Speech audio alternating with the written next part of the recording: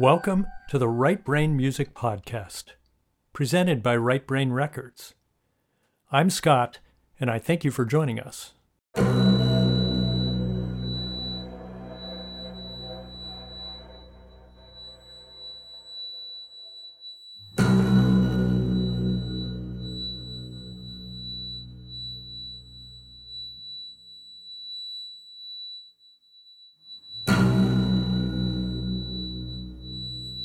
In this episode, we'll meet composer Kay Edwards Smith and hear about an exciting creative project he's undertaken to revitalize an obscure classic film with a fresh new score. The film is called Dementia, and it dates back to 1953. It's a noir horror film by director John Parker. It's notable for a few reasons. One of them is that the movie was barred from theaters. We'll get into all that. Smith, who I know as Kyle, is based in Fort Wayne, Indiana, in the American heartland. He grew up in a small farming community and chose an atypical career path. He became a heavy metal drummer. Later, he added singer-songwriter to his resume, and now he's a film composer as well. If Kyle sounds unconventional, he is. His original music defies categories, which reflects his underlying mindset. Kyle composed an alternative score for Dementia. His minimalist avant-garde soundtrack honors the original film and transforms an already unique movie in the process. You can think of this project as a collaboration with Parker, who passed away in the 1980s, across a span of 70 years. The new version of the film, released last Halloween, is available on the web. The soundtrack album is available on Right Brain Records. Let's hear from Kyle and listen to his music.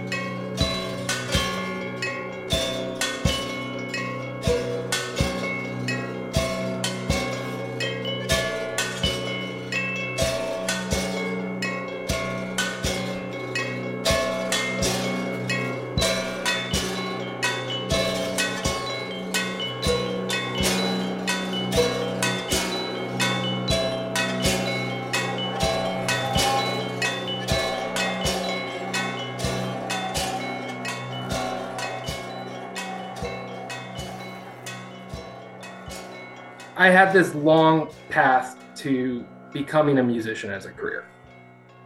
Started out as most of my childhood spending time in school bands and things like that. It was a very small farming community. It was Amish land, like Weird Al's Amish Paradise. That was like where I was at. It's this wide spot in the road between a couple of smaller industrial towns in Indiana, where the main industry was RV manufacturing. And so there wasn't a lot of things going on other than school sports, and church. My dad was a pastor, so we were surrounded by a lot of farm country and a lot of farmers and things like that. Music was a place where I felt like my voice was heard, and that I felt like I could express myself through my instrument. I felt like I was a part of this community. Going to that first underground show, this kid from this small religious farm community going and seeing his first underground DIY punk show. It's like, holy shit, there's something else going on here. What I really saw in kind of the underground DIY scene was, these were local guys. It's this idea of you too can do this. There was an inkling of a path, which was enough to hook me.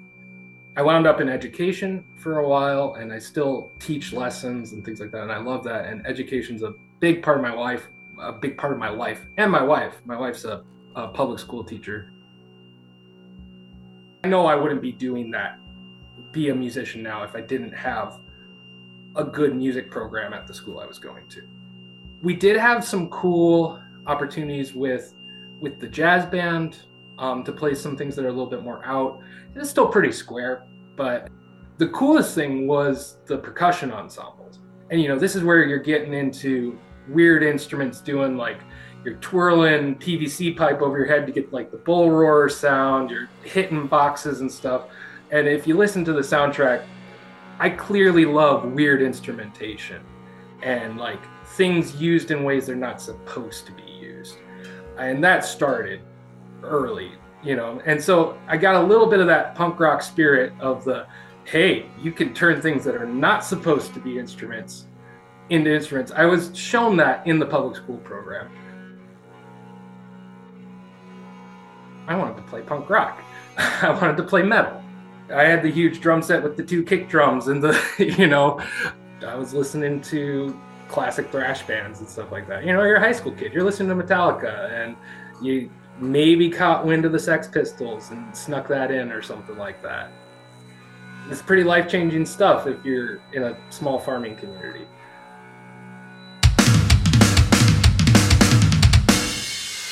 This was a fucking prison of a bridge of past days. We'll die from a thousand cups, dreaming trees for security. This world is not for me. There must be more than lies beneath. This world is not for me. Bury the best in my grave. Lies with me, lies with you. Until we become one way high. The slow drop that no one sees. We're all too left eye away. What are we gonna do? What are we going to be? We are wasted up until eternity. This world is not for me. There must be more than lies beneath. This world is not for me. Bury the best in my grave. Lies with me, lies with you. Until we become one way high. The slow drop that no one sees. We're all dead, we're fading away. Lies with me, lies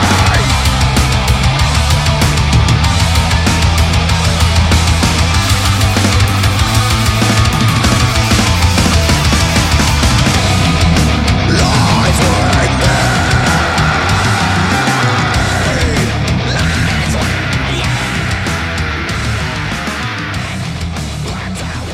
become. How do I think of my own space in the music sphere? That's a good question. Especially in relation to being a drummer and a singer. It took me a long time to be comfortable seeing myself as a singer and a songwriter.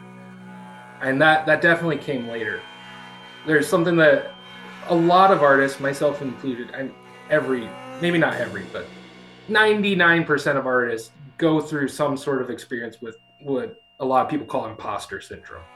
That sort of thing where it's like you feel like you don't belong here. You feel like you're not, your voice doesn't matter, that this isn't what you're supposed to be doing or something like that.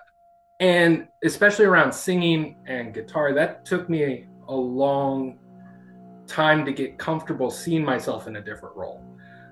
Because as drummers, we have kind of this mythology of you're the guy in the back, you're Ringo. He only wrote like one good song about an octopus or something like that. That's pretty present. And nobody talks about these great drummers who are also songwriters, or talk about the fact that as a drummer in kind of a pop band setting, even a rock band setting, you're doing a lot of leading from behind the band. any producer will tell you that the drums and the vocals are what make the sound of a track. And if you see it live, a great drummer, live or recorded, a great drummer can transform the mood of a song from something that's just kind of subpar to something elevated. Flip-flop of that, you know, a bad drummer can also take a great song and just make it really mediocre. So you do a lot of that leading from behind. And I love that. I loved being the guy kind of behind the scene. I transitioned into songwriting mostly because I started to fall in love with the process of writing. So there's a little bit of a defiance in me taking on the frontman role. There's a little bit of that punk rock energy. Seeing, you know, some of these great bands, think like the Raincoats, where you kind of hear them learn their instruments as the recordings go on. And it's like, this still matters. This is still beautiful. And a lot of like the post-punk bands are that way too, where they pick up instruments that they didn't necessarily know. And they're like, well, we're going to make this a record. And there's something beautiful about that. And as you kind of got on with that, it's, I love that energy and that vibe. And I'm like, I need to practice what I preach. It's more common than you'd think, but it's not the narrative that's told out there.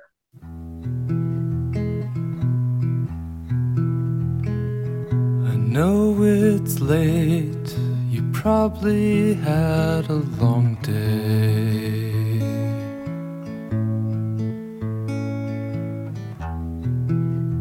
I've got the butterflies. I'm not sure what to say. If I could hold your hand, I think that'd go away. Wait to turn out the lights, I'm coming home. As a singer-songwriter, it actually started out as kind of a challenge to myself, to challenge that conception in my own brain of, can I do this? So what I did to just, you know, kind of rip the Band-Aid off was I challenged myself to write, record, release a new song every 3 weeks for a year from scratch, with knowing only enough to be dangerous, both on instruments and recording and all of that, keeping with the DIY vibe. After the end of the year, the comparison from the first song to the last song, of course it's significantly better. To me, that's a really cool story.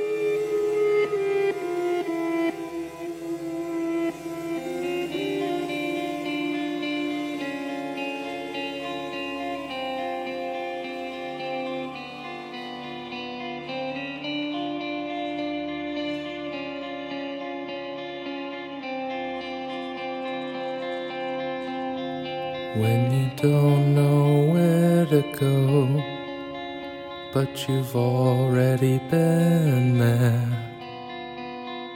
Don't know how it ends from here.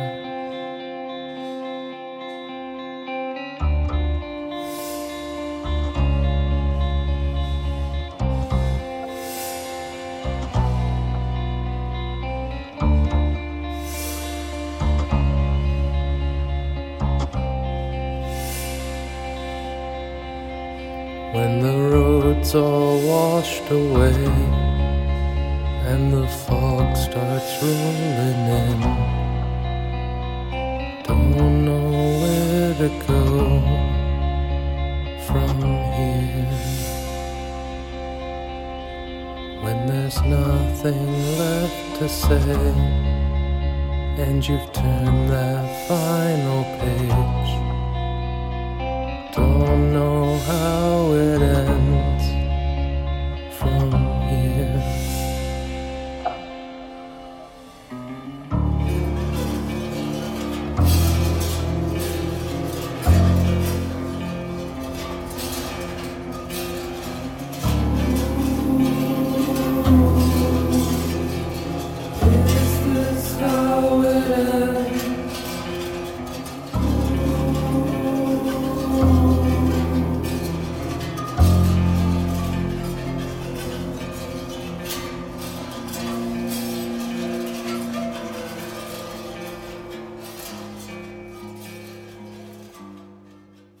You came to me with an idea out of the blue.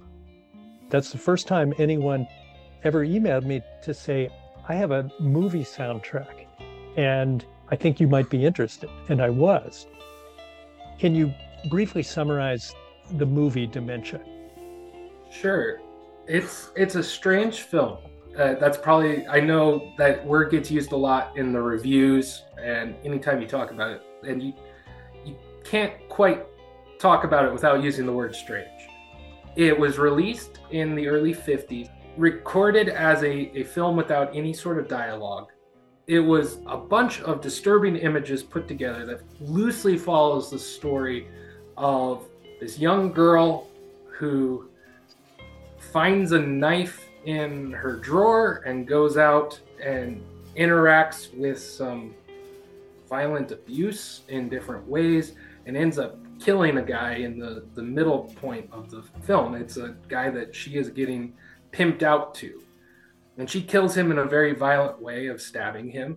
And he falls off of the tower into the pile of money as it floats down in like the doves in a John Woo film around them. And then she's on the run from the law. And she ends up at this jazz club where the pimp finds her again, and eventually she finds some sort of solace. She's dancing in the club, she's resting, she's like, okay, I'm free, this is good. The guy that she killed, she had cut off the guy's hand to retrieve a medallion that he had pulled off of her as he fell, and this was something of value to her. And she had taken the hand with the medallion clutched in it with her, and so this dude is armless and dead in the street. And she's running, and she gets to the jazz club, she's dancing, she's relaxing, and all of a sudden, a policeman walks in, a policeman that's been chasing her. And she looks up and she sees the guy she killed alive, but handless, laughing at her in the window. And then at the end, she wakes up and thinks it's a dream. She finds herself back in bed. But all of a sudden, she sees the medallions in the same drawer where she found the knife earlier. And so she goes and she pulls out, and the hand's there, and it's still alive and grabbing. And that's the end of the film. So it's like this weird, surrealist film that has kind of noir feeling to it in how it's shot. It has some like B horror movie feel to it because it was a very low budget film. But it doesn't feel like, you know, Attack of the Giant Leeches or something like that, other than like the set dressing. It feels more like some of the early surrealist films. And the original score, so it was silent except for the original score, which was done by George Antheil, I think is how you pronounce his last name. And he was an early 20th century avant-garde composer. His best known work is Ballet Mécanique, which is this really cool percussion piece, percussion and piano, that was early attached to film. And his score kind of had this high warbling voice that went with it, and it just kind of added to the disturbing nature of the film. So it's this weird surrealist thing that really unsettled people when it first came out. It was originally banned in New York, and after like one showing, and they wanted to make significant cuts around the film. I'm still a little unsure why. I don't know if it was because it was a female protagonist, you know, committing these very violent acts. I don't know if it's the overt sexual nature, if there wasn't dialogue. But the John J. Parker, the director, got really frustrated with it, ended up selling it off. they did a re-release of it with some narration from Ed McMahon, and to kind of play up, oh, this girl is crazy, and made some significant cuts to the film. It's a very odd film from that time, and it kind of became a cult classic.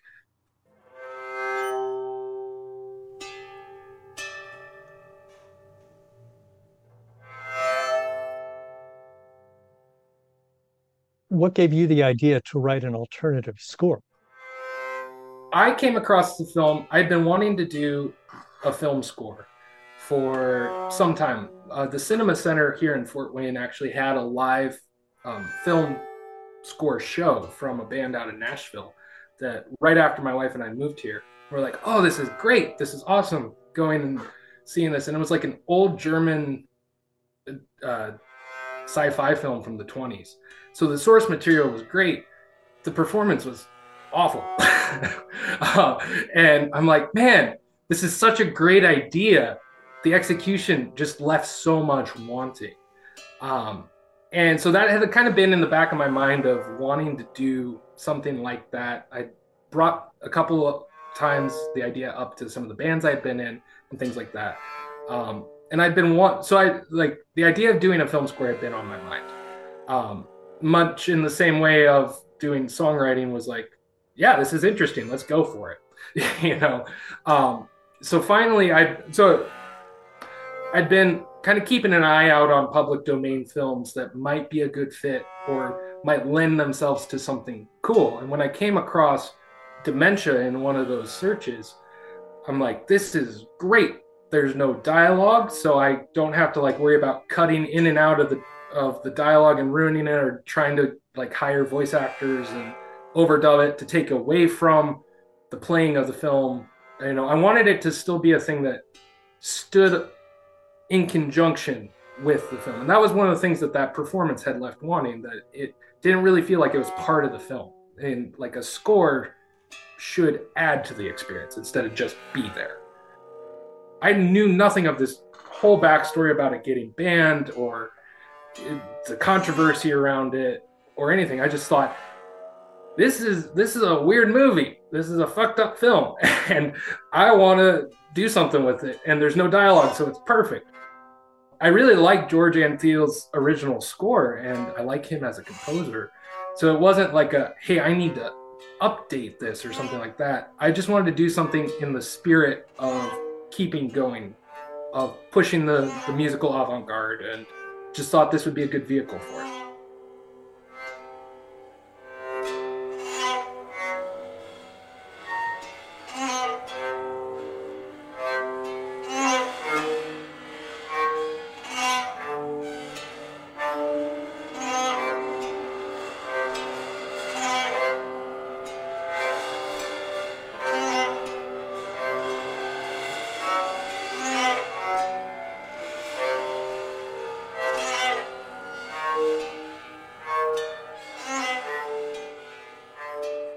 One thing that struck me was the contrast between your score and the original.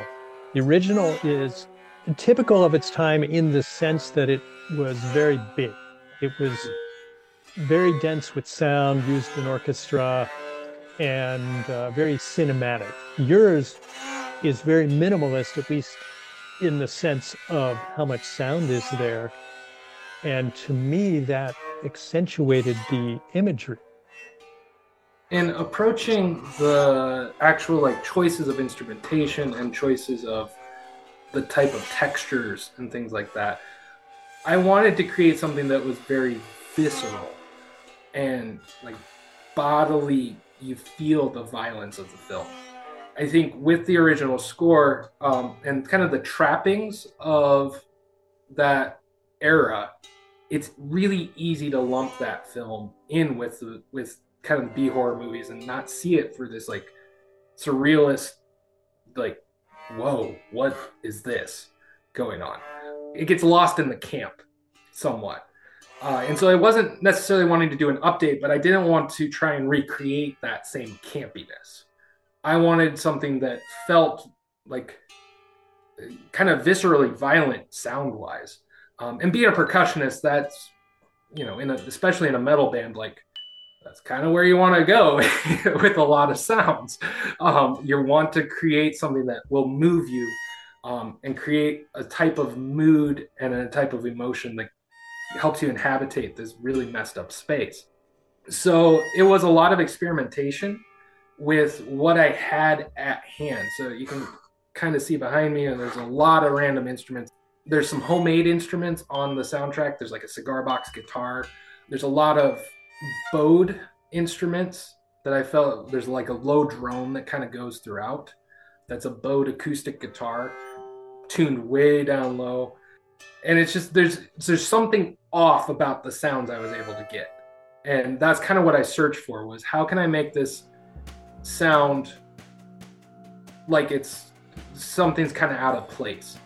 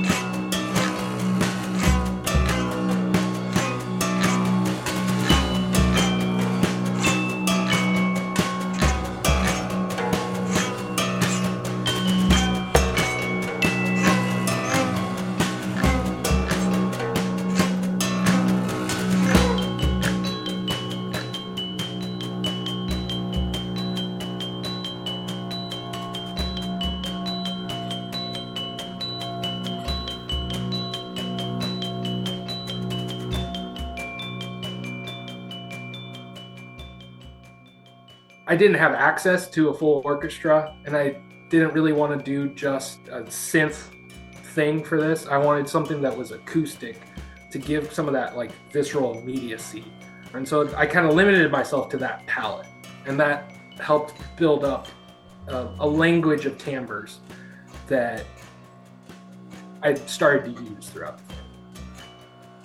What resonated with me with that film as I was working with it was there felt like this, the director's clearly an outsider. He's making it in the medium that he has access to, but he doesn't quite fit what's going on around him. And people aren't getting what he's going for. Like, obviously, by the critical reception, by it being banned, but there is this undercurrent of, there's this resonance that he's touching on something very human.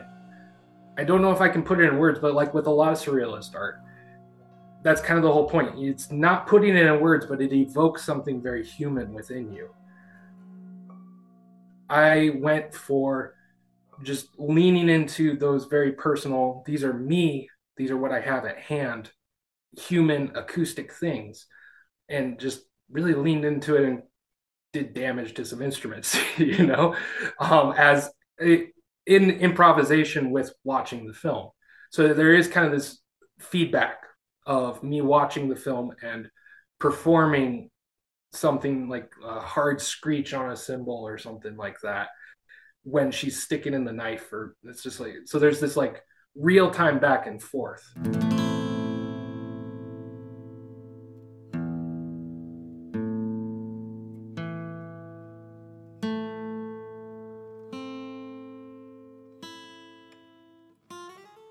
There's a motif that goes through that's the glockenspiel that kind of represents the girl.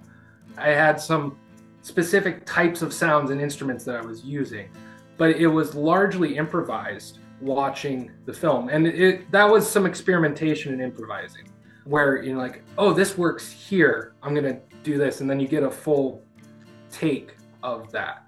There is some editing in post to line things up. I'm doing the recording myself, I'm playing all of the instruments, and I wanted it to really line up with the film.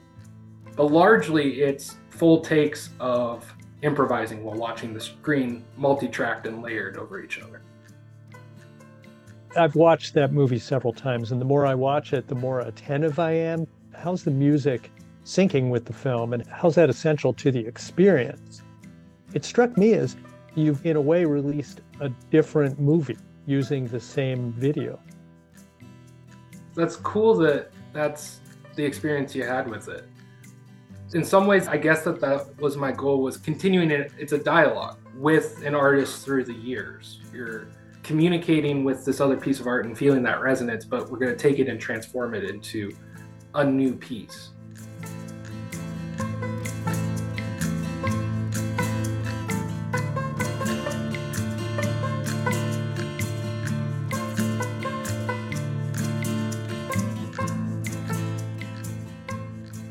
Currently, at the time of recording this, we are in rehearsals for performing the score live with the film behind it. I was really intrigued by the idea of doing it live with an ensemble of musicians.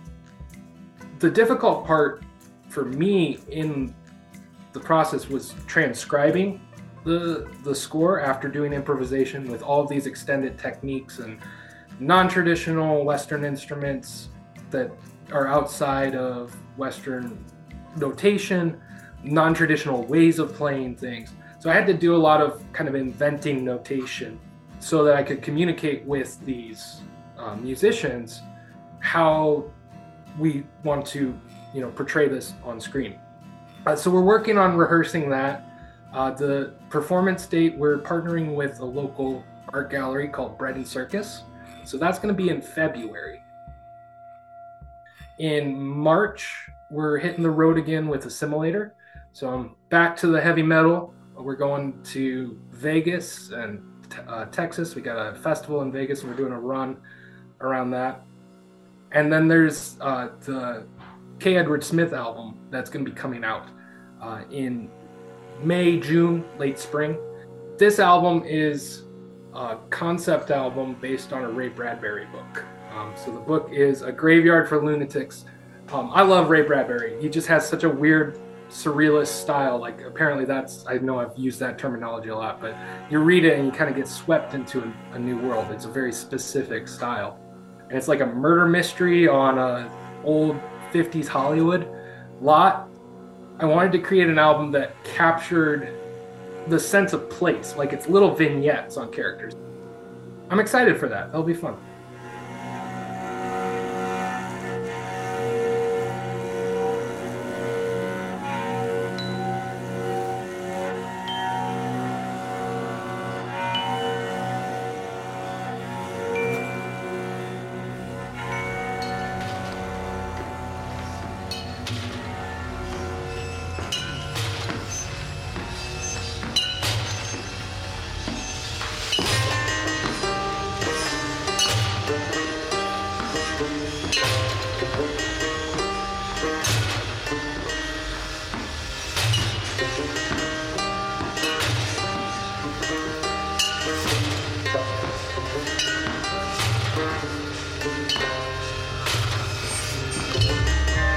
This room should be singing.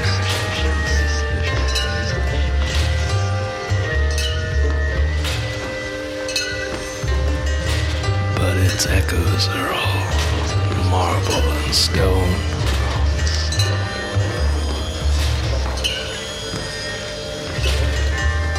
If I could go curl up inside that jukebox, I would. I think I'd like that for my new home.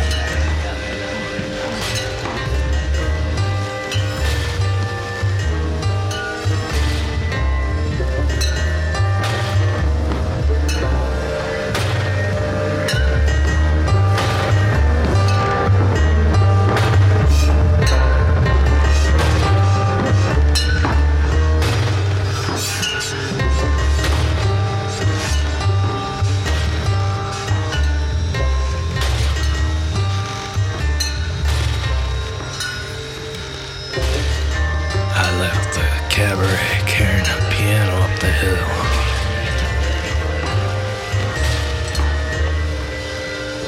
It's all wood, wire, and soul.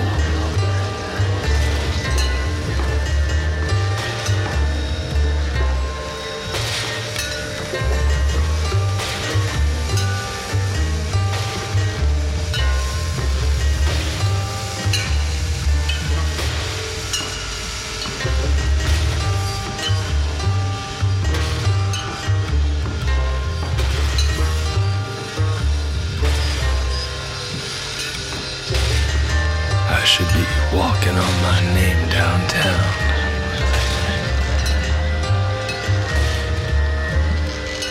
But I've been kept here down in this hole.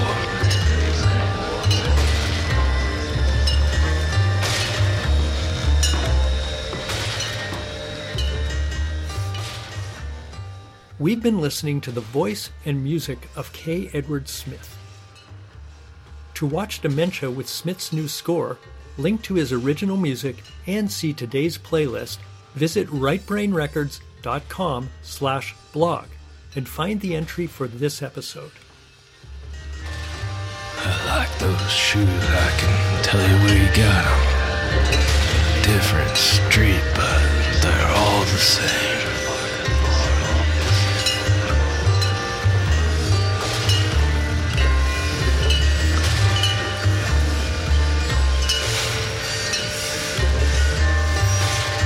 Let's find a bottle that we can go cozy up with.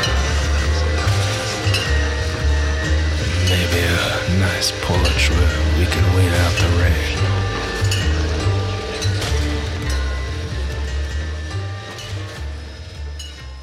You've been listening to the Right Brain Music Podcast, presented by Right Brain Records. You can visit us at rightbrainrecords.com. Farewell for now. Join us next time.